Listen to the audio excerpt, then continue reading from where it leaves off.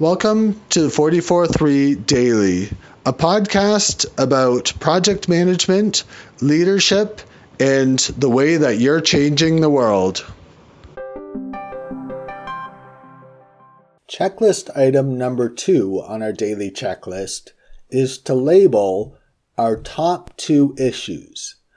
Notice the word label. We're not just naming or describing our top 2 issues. We want to create a label that we can put on our top 2 issues.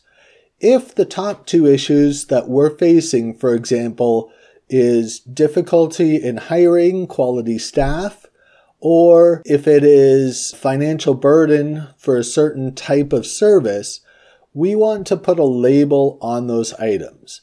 It might be hiring problems or financial trouble. The purpose of putting a very specific label on those 2 items is that throughout the day, you can think of whether or not you would label what you're working on as fitting within those top 2 issues. If you happen to be working with an employee who's working on new forms for applicants, you can decide whether new forms for applicants fits within that label of hiring issues, or whether it might not be as high of priority or connect as directly with the issue as you would hope. This gives you a chance to redirect energy to those items that connect directly to your top 2 issues.